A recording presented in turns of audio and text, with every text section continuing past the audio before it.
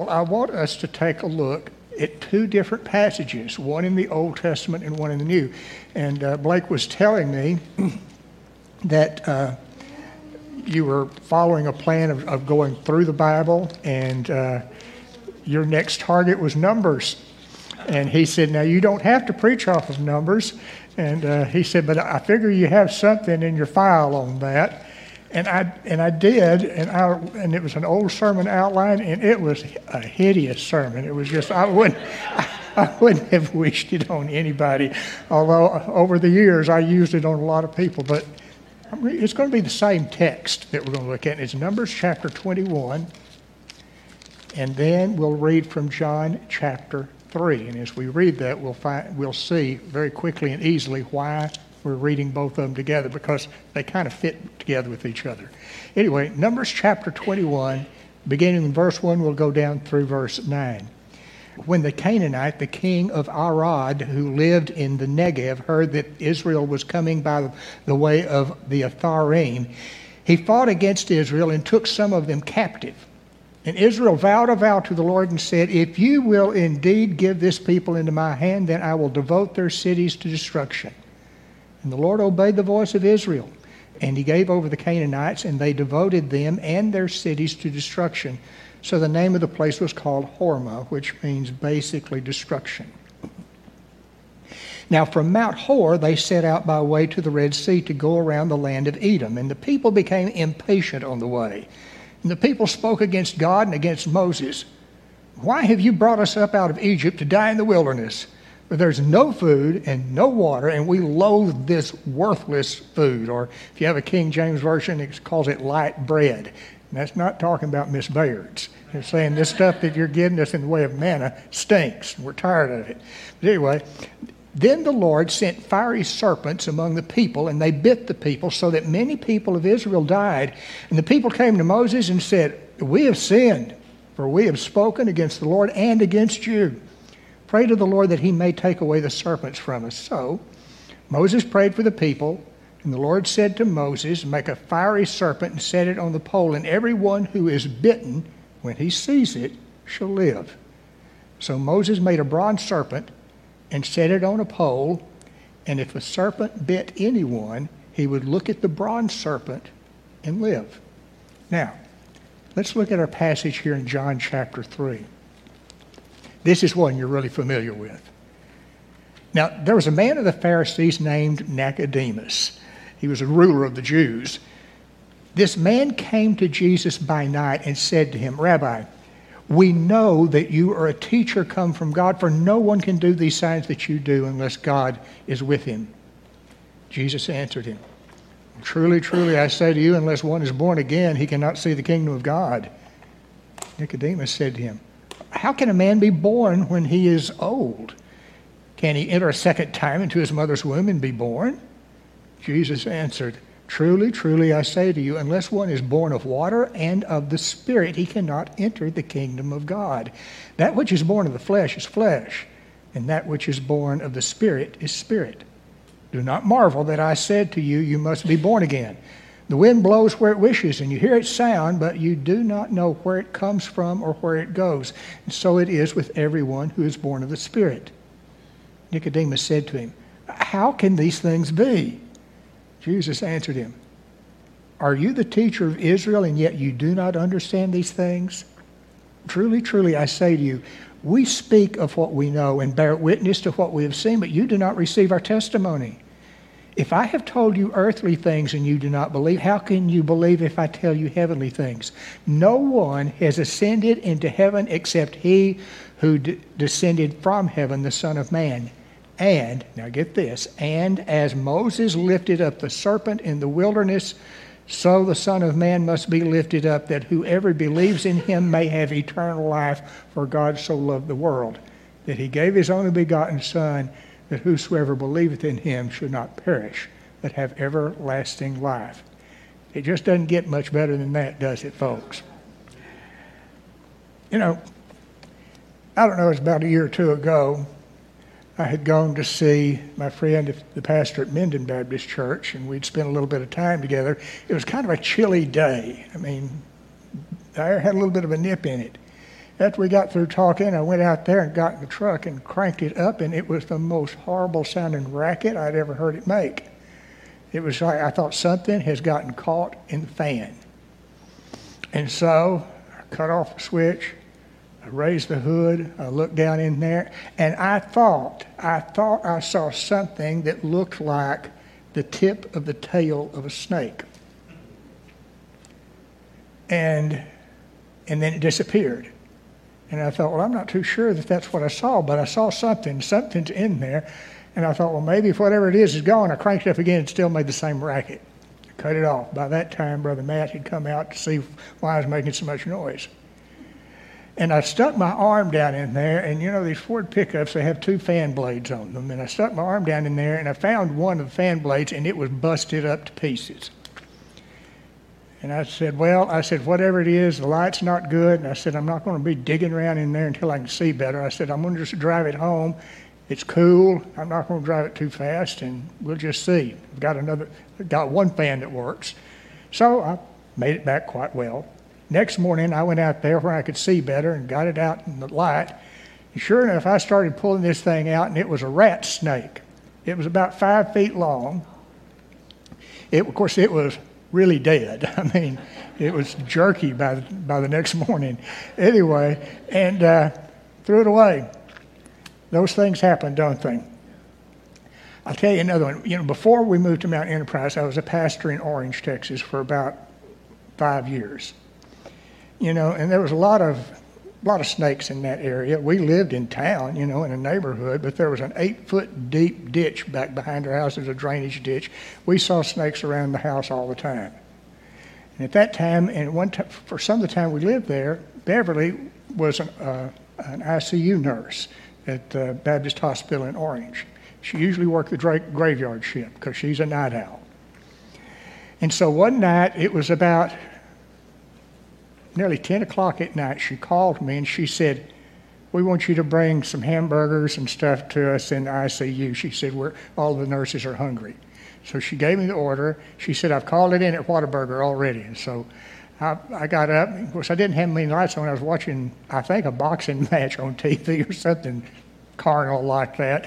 Anyway, and so as I was getting ready I stepped out of the den up into the hallway to go back and get my keys, and I thought I saw a snake coiled up right there at the doorway.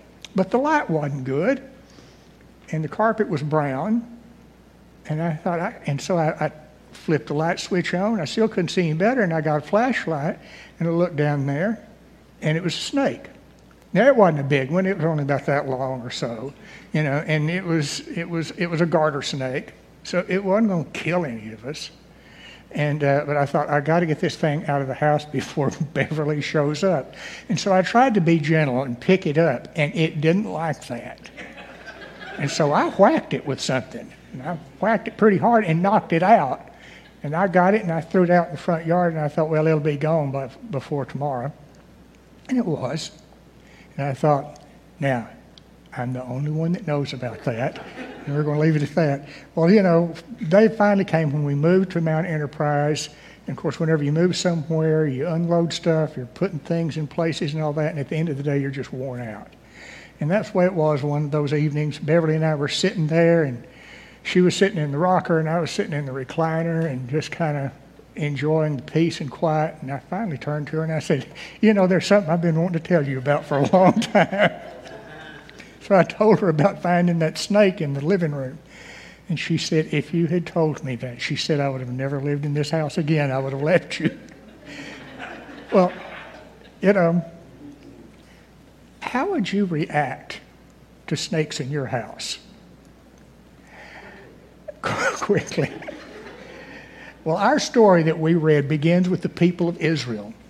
They were wandering around in the Middle Eastern wilderness, headed for the Promised Land. They had been at it for 38 years, coming from Egypt up to where present-day Israel is. You know, other than Moses and Joshua and Caleb, no one in the group of the Israelites that were heading for the Promised Land, no one in the group was a grown-up when the journey began. No one. No one except Moses and Joshua and Caleb were still able to say, as a man, I saw them divide the Red Sea. The Promised Land, they should have been there in less than 36 years. They should have been there in 2 years, but they had a problem. They had a big problem. The problem with the people of Israel at that time is they doubted God's promises time and time again, and at times they acted like they wanted to go back to Egypt, where they had come from, where they had also moaned and groaned while they were there, moaned and groaned about being slaves. And as a result, God finally promised that no one over the age of 20 at that time would enter that land flowing with milk and honey. That is, no one but Moses and Joshua and Caleb. The spiritual journey of the people of Israel as they were going from Egypt to the Promised Land, it was 36 years of being up and down and up and down and up and down. But God was always the same. He always kept his promises. Now at this point where our story begins, they were getting close. Matter of fact, it was like they could almost smell it. They knew that they didn't have much farther to go, but there was a problem. They were entering into the Canaan land, and there was a king from the area of Arad, and he wasn't going to let them go through without a fight. And they took on each other, and Arad, the people from Arad, gave a thumping to the Israelites. They even caught some of them and put them in prison. And so, guess what the ones that were left over did? What they always did when things didn't go their way. They got to griping, and they got to whining, and they didn't like this. Well, no, I'll take that back. I'm getting ahead of myself. They kind of got steamed up about this. And so, they called upon God, and they said, if you'll give us a victory over these people, we'll devote it all to you. And so that is exactly what they did, and God kept his word, and he gave Israel the victory, and they were able to get their prisoners out, and all looked good. And so the next place they were planning to go to was Edom. That was going to be next on the list. They were going to be able to make a straight shot north and go through Edom and get up there to where they wanted to be. But that didn't work out right, because the king of Edom did not want them to come through his country. You see, Edom was made of the descendants of Esau. And who was Esau? Jacob's brother. And Jacob was also known as Israel. And he said, no way. He wasn't going to let them go through there, not through his territory. They can find some other way to get there. Now, that made the Israelites mad. They decided not to take him on because God said, it's no time for you to be fighting with kinfolks. You're just going to have to take a different route, and that was what they did. They had to take a more circuitous route to get there. Now, as you might expect from the Israelites, who are just famous for complaining and whining, they weren't happy about this at all. And they became impatient. And they started speaking out against Moses, God's appointed leader, and they even spoke against the Lord himself, which took a lot of gall. They complained about their lack of food and water, even though they had plenty of both. They complained about the manna, which, manna probably wasn't like eating ribeye steak every night, but at least, it was food and it was nutritious. It had sustained them for 36 years. And they had done quite well with it. And they always had plenty of it, and they had plenty of water. So, in light of all this, it seemed like it was time for them to have another lesson in faith. And so the Lord sent a plague of snakes to wake them up, so to speak. And it did. They were called fiery serpents, is the way they were described in the Bible. We can't be sure of really what kind of snakes they were. Really can't be too sure of what they looked like. Some people have said, and this especially back some of the old divines from back in the 1800s that had been over there and searched out that land, some of them said, well, what it was that there were snakes, and I think there may still be some type of a cobra or something in the Middle East, and it has red spots on it. And they said maybe that was why they called them fiery serpents. But I have a feeling that maybe what it had to do with was when they bit you, you got inflamed. And their bite probably felt like you were in a ring of fire. So, more than likely, that was what it was about. All we know, though, about these snakes is that they were deadly.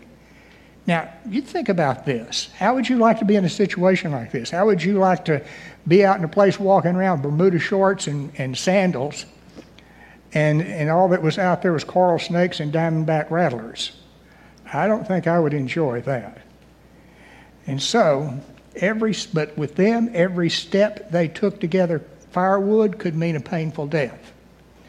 Every night someone might feel a slithering creature moving around inside the tent, or at least hear one. Every day meant more and more people were going to die. And so, what did they do? Well, they called upon Moses to pray for them.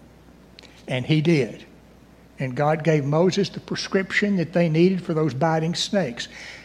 And he did something a little unusual. Moses was told by God to make a snake. In other words, kind of a thing, and make it out of bronze. The bronze would be was made from copper and zinc, I believe, and it was something that was pretty much available back then. To make that up, put it on a pole and set it out and tell people, you look to this and you will be healed. That was the only thing he told them to do. That was what they had to do. You want to be healed from this? You look at this serpent that we put on a pole. They weren't supposed to worship it, but all they were supposed to do was just trust God who gave them this prescription. Anyone who did it, God said, and trusted in the Lord would be healed, and God's promises held true, just like they always did. Now, let's think about what was wrong with these people. I mean, really. One of them is this. Well, one of the things we have to understand is this. Their problems that they had were brought on by a series of failures. Number one, they became impatient. It was as if they knew more about when they should get places than God did. They felt like that they were much better at scheduling things than God did. You have to understand something. God never drags his feet, but he never does run. Well, I'll take that back. I don't know if any of you ever heard of this evangelist named Angel Martinez. Anybody? Oh gosh, I'm aging. I'm dating myself. Anyway, he was a Texas evangelist, very well known at one time. I'm sure he's going on to be with the Lord. But I remember a sermon that he preached on the prodigal son and how he left home. And it was a parable. And in the parable, the prodigal son's father was really God. That was how it went. And anyway, it says whenever the prodigal son took off and, blew all of his money on fast women and cheap gin and, ended up going broke and didn't have any way to get by, and he finally decided to go back home, he said, here I am wanting to eat slop, and all my daddy's servants, they have plenty to eat. So he starts going back home, and said the father was watching one day, and he saw his son coming down the road. And it said the father ran out to meet him. And Angel Martinez said, it's the only time in the Bible you read about God getting in a hurry. I like that. But anyway, God never does drag his feet. God is going to do what ought to be done at the time that it should be done. The Bible tells us something. Whenever we feel like getting in a hurry, it says to rest in the Lord and wait patiently on him. If it seems like we're not in step with God, guess who's off? Remember, God always has a schedule, and God's schedule is always right. And that's a thing that we all have to learn. I've had to learn it again and again over the years, but I still go back to a couple of different things. I remember whenever God was calling me into the ministry, and I wanted to be sure, like right then. And my grandmother sent me a card, and what was on that card in the front said, rest in the Lord and wait patiently on him. And that was right. I know back whenever our daughter was about to be born, it was back in 1981. The doctor told my wife, said, get up here to the hospital Monday morning. If you haven't had the baby already, be here at 7 o'clock, and we're going to get this show on the road. What it was, he was going to go to a medical conference, and he wanted to be there to birth the baby. And so we waited. We got there at 7. By 12 o'clock noon, nothing was happening. And by 5 o'clock that afternoon, still nothing had happened. I was starting to get a little bit impatient. I wanted it to happen right then. It was getting to be about 10 o'clock at night went by, my wife's room. She was back in the birthing area. And there was our doctor sitting in there watching the Dallas Cowboy football game. And I said, we need to get this show on the road. And he said, that baby is going to be born when God wants her to be born. Understand that about our life. We have a good shepherd that always takes us to the green valleys at the right time. You can always trust in him. Trust in him. He knows so much more than we do. He knows the beginning from the end. He knows where he's taking you. Don't be afraid. Another thing is the problem that they had was that the people obviously failed to pray. They were looking at the problem and not at God. And what we need to do is look to God and trust him. You have problems, let him know about it. He's good at that. I'll tell you another story. The older you get, the more tales you tell. So pardon me if I'm boring you to death. But I remember back the first place where I was a pastor, it was in Yorktown, Texas. If you've never heard of that, most of you haven't. You've heard of Shiner. It was about 45 miles from Shiner. Cuero, Yoakum, all that part of South Texas. And some kind of an issue came up in church, and I've forgotten what it was, but it involved spending church money. I think they were talking about getting a new parsonage because the one they had was 80 years old. And so that was what they were going to do. Well, there was the oldest deacon in the church got real twisted off about that. He didn't like it. He said, well, if we buy that parsonage, our pastor will have a house that's as nice as mine to live in. And he got really, really ugly. And then his wife got really ugly. And it was terrible. And I had always gotten along with him. I mean, and they called me on the phone the next day and just chewed me out. I just never expected that of them. And I was just brokenhearted. I didn't care if we had another house. I just wanted them to stay friends. And I didn't know what to do.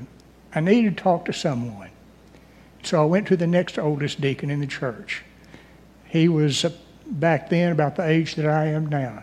He had been a shrimper down on the Texas Gulf Coast. He was a tough old bird, but he was a good man. He had a lot of wisdom. And I went to see him. And I remember I just broke down. I got real emotional about it all. I didn't want to see a problem come up like that in my church. And I remember something. And I remember he grabbed my hand. He said, let me ask you a question about this. He said, is this problem bigger than the church? I said, well, I don't guess so. He said, is it bigger than God? I said, well, no. He said, well, then it's not a problem, is it? I never could forget that. And I still bring it to mind every now and then. What I needed to do was pray. We needed to pray, and we needed to pray right then. And we did. And you know what? That little old rascal that got so mad, he didn't quit coming to church. And, and he got over it. And by the time I left, I remember that he came up to me and he said, well, we've had some differences, but that's nothing between friends, is it? He said, by the way, you got a chance to go quail hunting with me next week? I said, yes, I do. But that's just the way it is. We have to remember to pray. If we would pray more and worry less, we'd be a lot better off.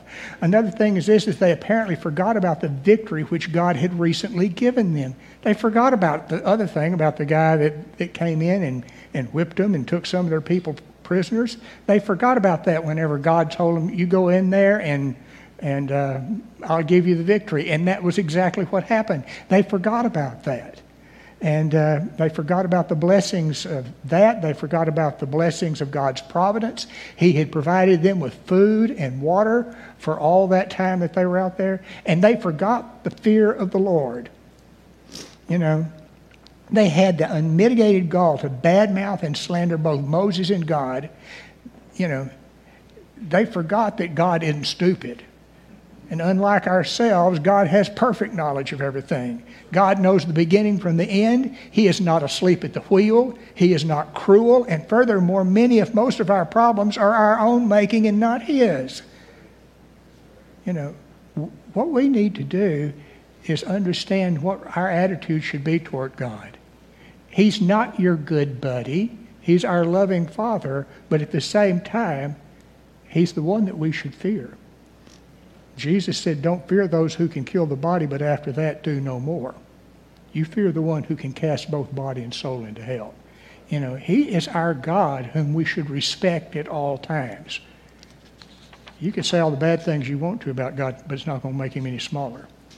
Another thing is this, is all their problems, though, could be bundled up into one thing, and that is they lacked faith. You know, it's one thing to be cute or clever or creative. You can get by with these things. You can even get by, you can still please God without those things. But with God, there's one thing you have to have. It's impossible. You have to have faith, because without faith it is impossible to please God. That's just the way it is. And if you want to please God, you start off with trusting Him. Trusting Him to do what He says that He can do. Calling upon Him whenever you're in trouble. And so what happened is this. Whenever they called upon, whenever they did what they were supposed to do, whenever that bronze serpent was put out there, it was not some prescribed idolatry, but the people were called to look upon it. All they had to do was look, just look, and trust in the Lord to heal them. They weren't to trust in themselves. They were to trust in the Lord alone.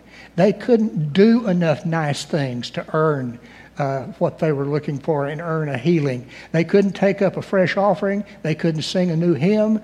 They couldn't polish up some fixtures in the tabernacle. All they could do was trust in God's grace. If they did otherwise, they were doomed. And the situation is the same for us now. You can't buy God off, but there's one thing you can do every day, and you can trust Him every day. And whenever you do that, there's no need for any other prescriptions.